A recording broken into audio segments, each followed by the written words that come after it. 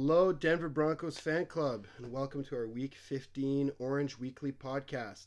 This podcast is brought to you by Rep the Squad. Rep the Squad is a jersey subscription club that lets you rep any jersey that you may want. With hundreds of jerseys, Rep the Squad lets you switch between your favorite stars and styles whenever you like. Adult memberships are $19.95 per month, and youth memberships are $16.95 per month. New jerseys arrive fresh, clean, and within 2 to 3 business days. Rep your Denver Broncos all season long with free shipping both ways, and you can cancel at any time. Make sure you use promo code ORANGE50, that's ORANGE50, to get 50% off your first month at repthesquad.com. If you like our podcast and what we talk about each week, please subscribe and rate us on iTunes or any other platform that you may use. Here at Orange Weekly, we are only talking about football, and football only. We don't talk about politics. We don't talk about the intermingling of the league between the owners and the commissioner, and why the commissioner is getting a $200 million contract for 5 years, and all he does seems to be getting people in trouble. So we won't talk about that, but we're only going to talk about this week's Denver Broncos matchup. And this upcoming week is against the Indianapolis Colts, who are in a quite similar position to the Denver Broncos. So before I get started here, let's bring in the Mad Fanatic.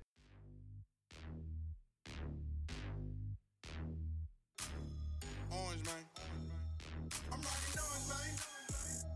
Hey, always gotta rock orange, that's just how I roll. I'm rocking orange, man.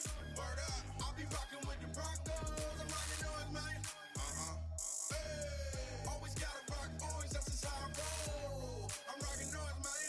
You see it, I'll be rocking with the Broncos. All right, hello Dan, how you doing? Good day, Matt. How are we?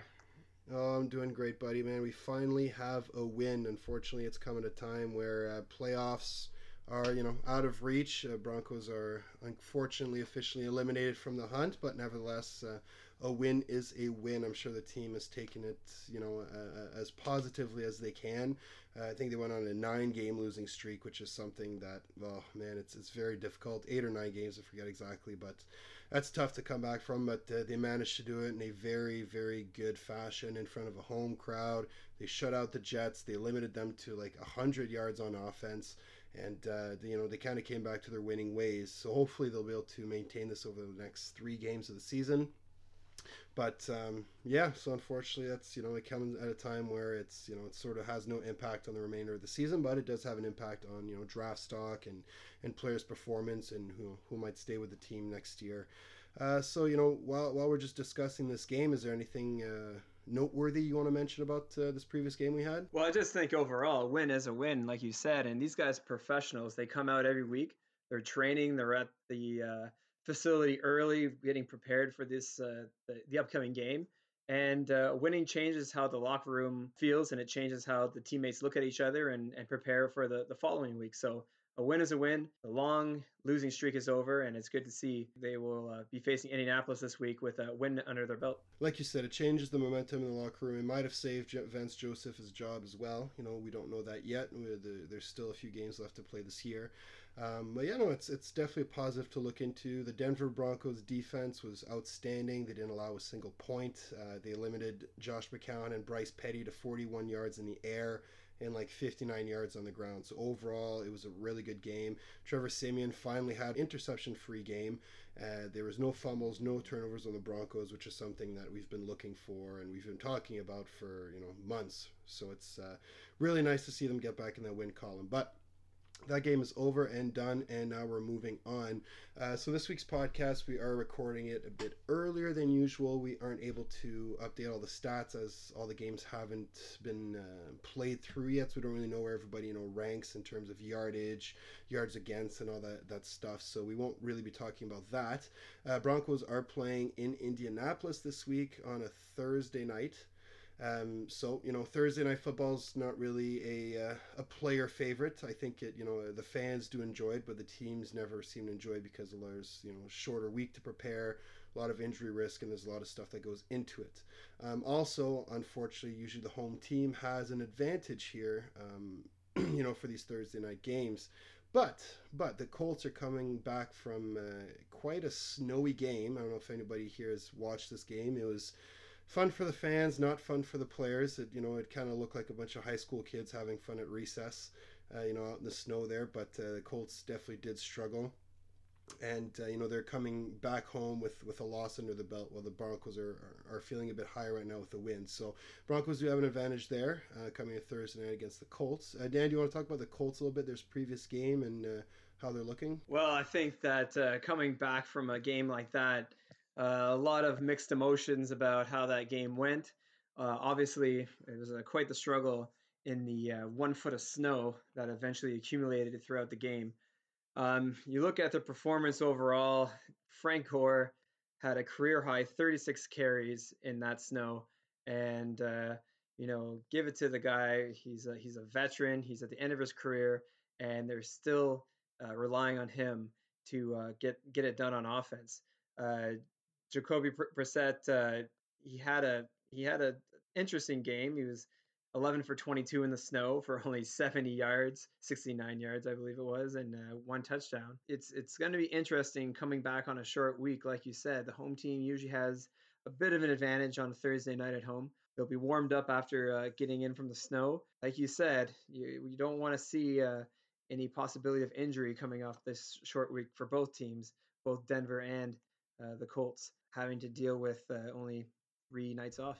Considering too that both these teams are eliminated from the playoffs, not something that we want to talk about a whole lot about, but this might be a game too where we see a lot more of the depth come onto the field, considering that we want to avoid injuries. Guys like Frank Gore are, he's going to be tired coming back from this week, so we're probably going to see the Colts other running backs in Marlon Mack and maybe even other receivers, other linemen. Expect to see some depth here. I think the team is looking to evaluate a lot of players and to really see where their future lies within both teams. So maybe this game doesn't really have any impact on the standings, doesn't have an impact on the remainder of the season, but both these teams are looking to evaluate player talent, who wants to play, who wants to be with the team. So I think both teams are going to be looking to avoid injuries and play some of their depth and really look at their overall performance here versus trying to really get an important win, even though both teams really want the win. So as we go into this game against the Colts, let's start, as we normally do, and let's talk about the coaching staff for the Colts here and what we're expecting. So we know that Chuck Pagano is the head coach for the Colts.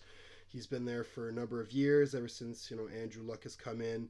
Fortunately, Andrew Luck is somebody who hasn't been playing all year. He's been hurt. The team has gone through quite a bit of change, a lot of last-minute stuff, bringing Jacoby Brissett in. We're going to talk about that in a second. But, Chuck Pagano has had a lot to manage this year and the previous years. The challenge has been there for him, and, personally, I think he's kind of outstayed his welcome in Indianapolis. I think that the team could have been performing a lot better. Maybe leadership's in the question. Dan, do you agree with that, or do you think that Chuck Pagano is the guy for Indianapolis? Well, here's the thing with Chuck Pagano. I think overall he is in his tenure with Indianapolis. He's motivated his gentlemen. He's motivated these players to play games like on Sunday in the snow, where a game they really should have won. First, they had a 2-point conversion that was overturned, and then they kicked a 43-yard extra point to tie it up. And then Vinatieri missed another 43-yarder right at the end of the game. So you could see that the players, regardless of the circumstances, regardless of not having Andrew Luck, are playing for Chuck Pagano. But on the other hand, when you don't rack up the wins, when it seems like your players are not about effort, but out of position, the offense is not moving the ball particularly well, then you start to question just overall maybe the play calling and how this team has been put together to last a stretch without their star and Andrew Luck. And over the past season and a half, it's shown that Chuck Pagano and overall the organization has not had this team prepared to win. Speaking about play calling, let's go into the coordinators. The OC for the Colts is Rob Chudzinski. What can you tell us about him? Rob Chudzinski is in his 4th year with the Colts and the second as offensive coordinator.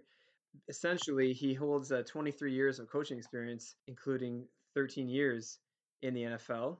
He's, obviously a veteran coach in this NFL. While he has been with the Colts, he's produced and orchestrated one of the most explosive offenses. The Colts ranked in the top 10 in the league in numerous categories. Obviously not this season, but with Andrew Luck, there is potential with Rob Jasinski. Considering this year too, I mean, for those who may not know, the season started with Scott Tolzien, not sure how to pronounce his last name, under center. Scott has been a backup his entire career, and in the first game, he performed so poorly that the Colts immediately traded Philip Dorsett, one of the receivers, to the Patriots for Jacoby Brissett, who was the third string quarterback for the Pats. Now, the third string quarterback for the Pats came in week 2 of the regular season, no experience with the Colts, didn't know anybody's names, didn't know the playbook or nothing, was handed the entire offense and said, go win us some games.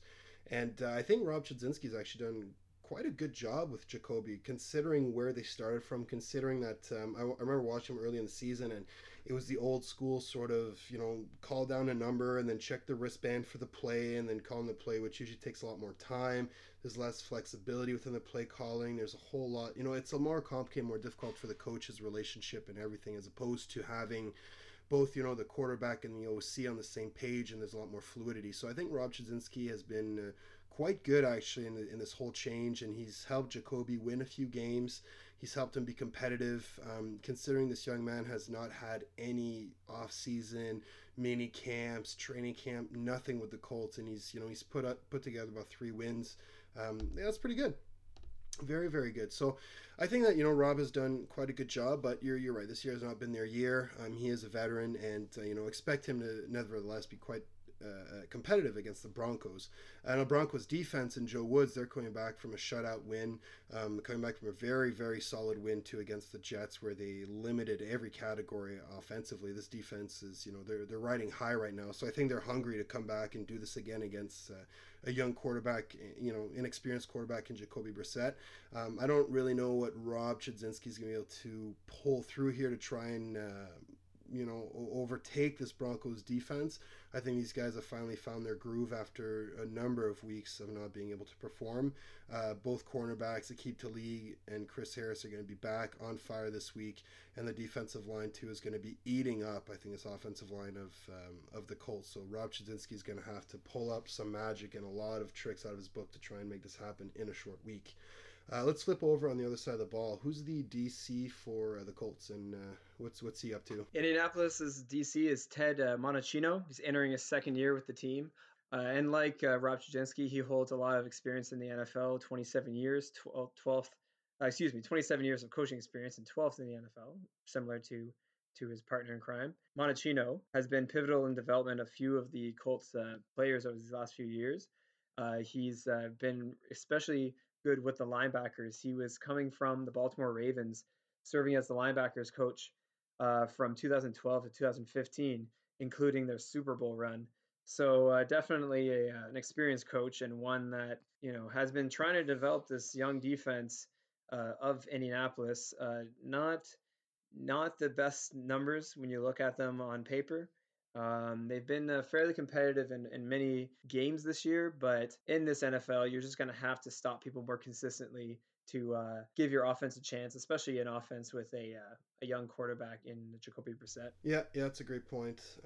Monachino, he's running a 34, it seems, and 34 in this league, it's a tough one to coach, but I think the Broncos are ready to play up against this front, considering that they practice against the 34 all the time, and that's what, the Broncos, that's their system they run as well. So I think, the Broncos offense is well tailored to play against the system. Bill Musgraves is very experienced as well. The Colts defense, man, over the past couple of years has always been very underwhelming. They've never really put up the numbers or the results that they did in the past when they were they had Peyton Manning and they were on those big Super Bowl runs, and they're such a strong team on the defense. They had these really strong units. Now it's just not it's not the same as it used to be. They lost some key players this year in Vontae Davis and Malik Hooker. So Monachino does have he's got a big challenge on his hands, considering where his defense stands and where this whole organization stands. Chuck Pagano is a defensive-minded guy, so you'd think maybe their defense would be a bit stronger, but they've been handicapped, I think, with player selection. So, we'll see what he's able to put together against his Broncos.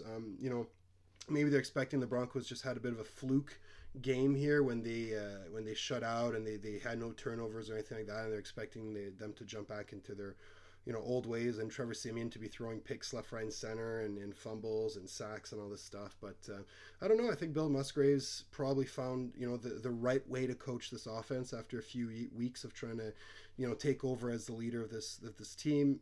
And it's paying dividends. I think Trevor Siemian finally looked comfortable. He had that nice pass to Demaryius Thomas to get that score in that first quarter. I think, there's a bit of chemistry there that's forming. And the running game, it got somewhat going. CJ Anderson was the lead back once again. He had, let's see here, their stats here. He had 22 carries for 48 yards. The yardage not really what you want to see, but in terms of carries, it shows that they're putting a lot more emphasis on the run. And it's okay. It's going to get going. I think the Colts aren't very strong against the run here, so I think Bill Musgraves is going to stick with that strategy, give C.J. Anderson the ball, rest Trevor Siemian, and just go for those play action hits, those short passes, just something to get the momentum going and get a few points on the board. So speaking about these players here, Dan, who on the Colts offense do you see as being, a key player here that the Broncos should be looking out for? We know, we talked a bit about Jacoby Brissett, where he's coming from, and Frank Gore. Those are probably the two top players on the offense. But there's I'm looking here at the list. There's also a couple names that may be worth talking about. What do you think? Well, I think that we know by now that T.Y. Hilton is also a large part of their offense, and regardless of the quarterback for the Colts, he seems to be able to produce and overcome a lot of the struggles that have come without having Andrew Luck there. I think a guy to look out for besides him would have to be Jack Doyle, the tight end. 64 catches on the year, only 8.8 yards average on that. But he's a big body that's he's going to get first downs for the Colts. He's going to get those short pickups and on pace for a healthy amount of catches, especially for a tight end. So I think Jack Doyle is definitely the guy to look for on third down. Mm-hmm. That's a good point. I know the Broncos have had their struggles covering tight ends and running backs, especially on the third downs. Jack Doyle he had a big game against the Bengals a number of weeks back where he had over 10 catches and a bunch of yards. So he can go off. That's a great point. Really good guy to look out for. I'd also like to point out too, the Colts offensive line isn't very strong. They've got a couple guys in Ryan Kelly at center and Anthony Costanzo, but these guys, as a whole, this unit isn't very strong. I think the Colts are the highest sacked offense in the league, which shows that, the opportunities are there for guys like Von Miller and Shane Ray and Barrett and, even Derek Wolfe and D'Amato Peco. They can get in the backfield and cause a lot of havoc here. It's going to be their opportunity to take over this game. Overall, the Broncos defense, they just need to play like a unit once again. I'm pretty sure that Aqib Talib and Chris Harris can match up against T.Y. Hilton quite easily and shut him down, although T.Y. Hilton is quite a strong player. But overall, I think that the advantage here goes to the Broncos defense. Looking on the flip side of the ball here, on the Colts defense, again, we mentioned how they're not really a strong unit. They haven't been for a number of years. Is there anybody on this defense that you think is really worth paying attention to? Or do you think that the Broncos offense should be sort of easy to just stick with their system and not worry about any single player and just roll through?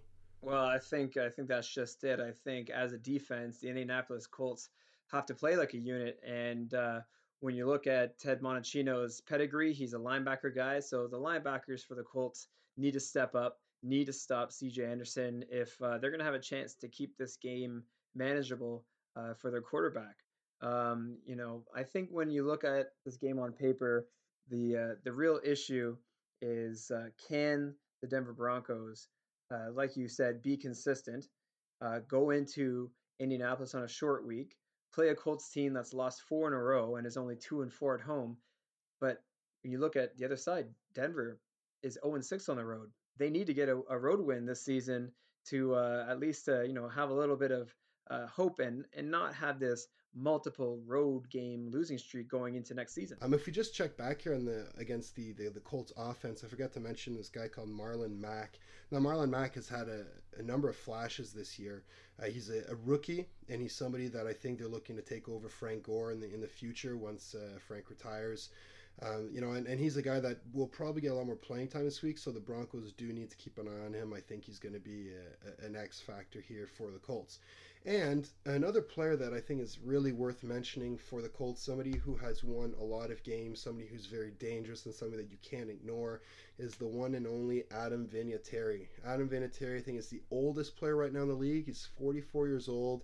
He's still kicking like a young man. He missed a couple in the snow there, but I mean, I don't think anybody would have really been a good kicker in the snow.